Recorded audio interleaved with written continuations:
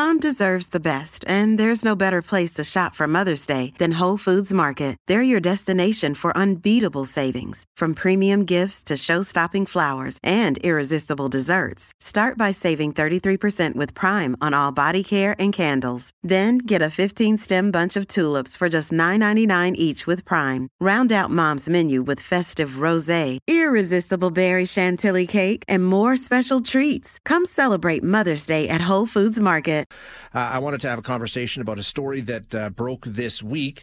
An industry-led report has been released as a couple of groups have taken a look at Ottawa's proposed targets for fertilizer emission reductions. You know it, it's 30% by 2030.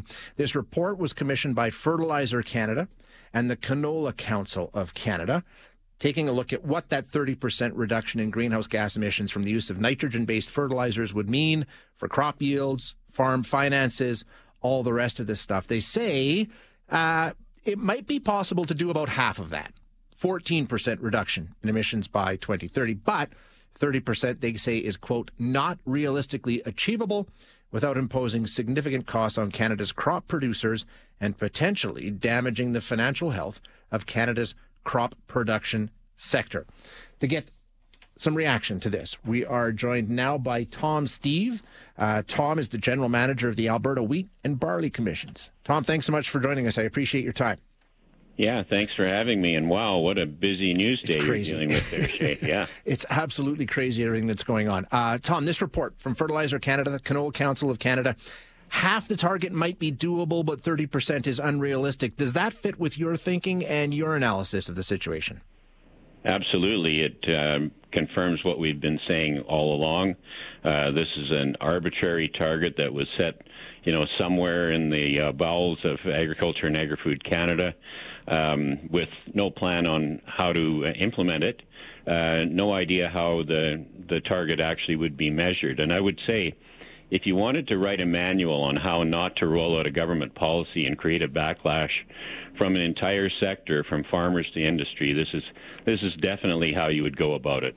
So pull that apart a bit for me. How much of the frustration is the arbitrary setting of 30%, and how much is the way it's being brought up, the way it's being rolled out, as you say, consultation, all of those things, or is it all wrapped into one big bundle of we're unhappy here?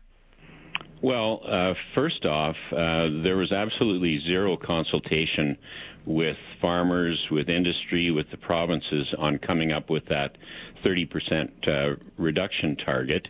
That's number one. And then, we've been imploring the government to clarify since then what exactly we would be measuring in terms of emissions. And no clear answers on that. And I guess the final part is that, if we do go down this road and we ultimately fail, because it's pretty clear that the Fertilizer Canada Canola Council Canada reports concludes that these targets are unachievable, what happens next? That's the question. What's at risk here? What's the danger of going ahead with this 30% target? Well, first of all, as I said earlier, we don't know what we're measuring. Right. So there's two potential scenarios here. One is intensity of emissions, which was basically have us look at how much fertilizer do you need to use to produce a certain yield per acre, which is something that could be worked with. If we go with the absolute emission reduction model, that's the path they've gone down in Europe, particularly in the Netherlands, and what that will do is ultimately force farmers to reduce fertilizer use by up to 30%. That will reduce yields. That will drive up the cost of farming, and it will drive up the cost to consumers. So it really is a recipe for disaster if we go down the total emissions, absolute emissions route, because we won't be competitive. We sell 80% of our wheat, barley, canola, and pulse crops in the international market, and we'll be out of the market. So part of the question here, Tom, is, it's not, it's not a mandatory, it's a voluntary target at this point. It's not even set. As you say, the consultation wrapped up just at the end of the month. So, the government says there are ways of doing this without having to reduce the amount of fertilizer used. We have technology and application practices that can get us to this goal. So is there not some middle ground? Can we not take some strides here without saying, it's all or nothing?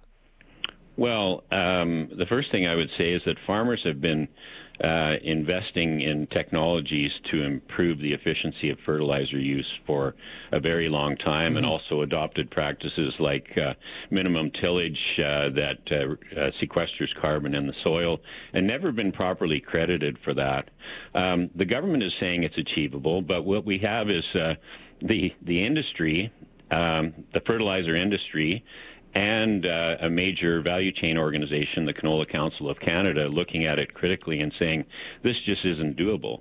Now, the 14% is potentially achievable if we have 100% adoption of a practice known as 4R nutrient stewardship on every farm in Canada. I suppose that might be doable. But it's going to require a whole lot of bureaucracy and paperwork, and right. And ultimately, as the study suggests, it's going to cost about $500 million a year to implement. So who's going to pay for that? Farmers operate on very thin margins, and so they look at this as it's going to cost me money, it's going to reduce my yields and make me less competitive. And it's not surprising that in the absence of facts and actual data to support their contentions, that farmers got their backs up over this. Yeah, no question they have. Yeah, Tom, thank you so much for the insight. There's so much going on. I'm going to move on, but I do appreciate you joining us.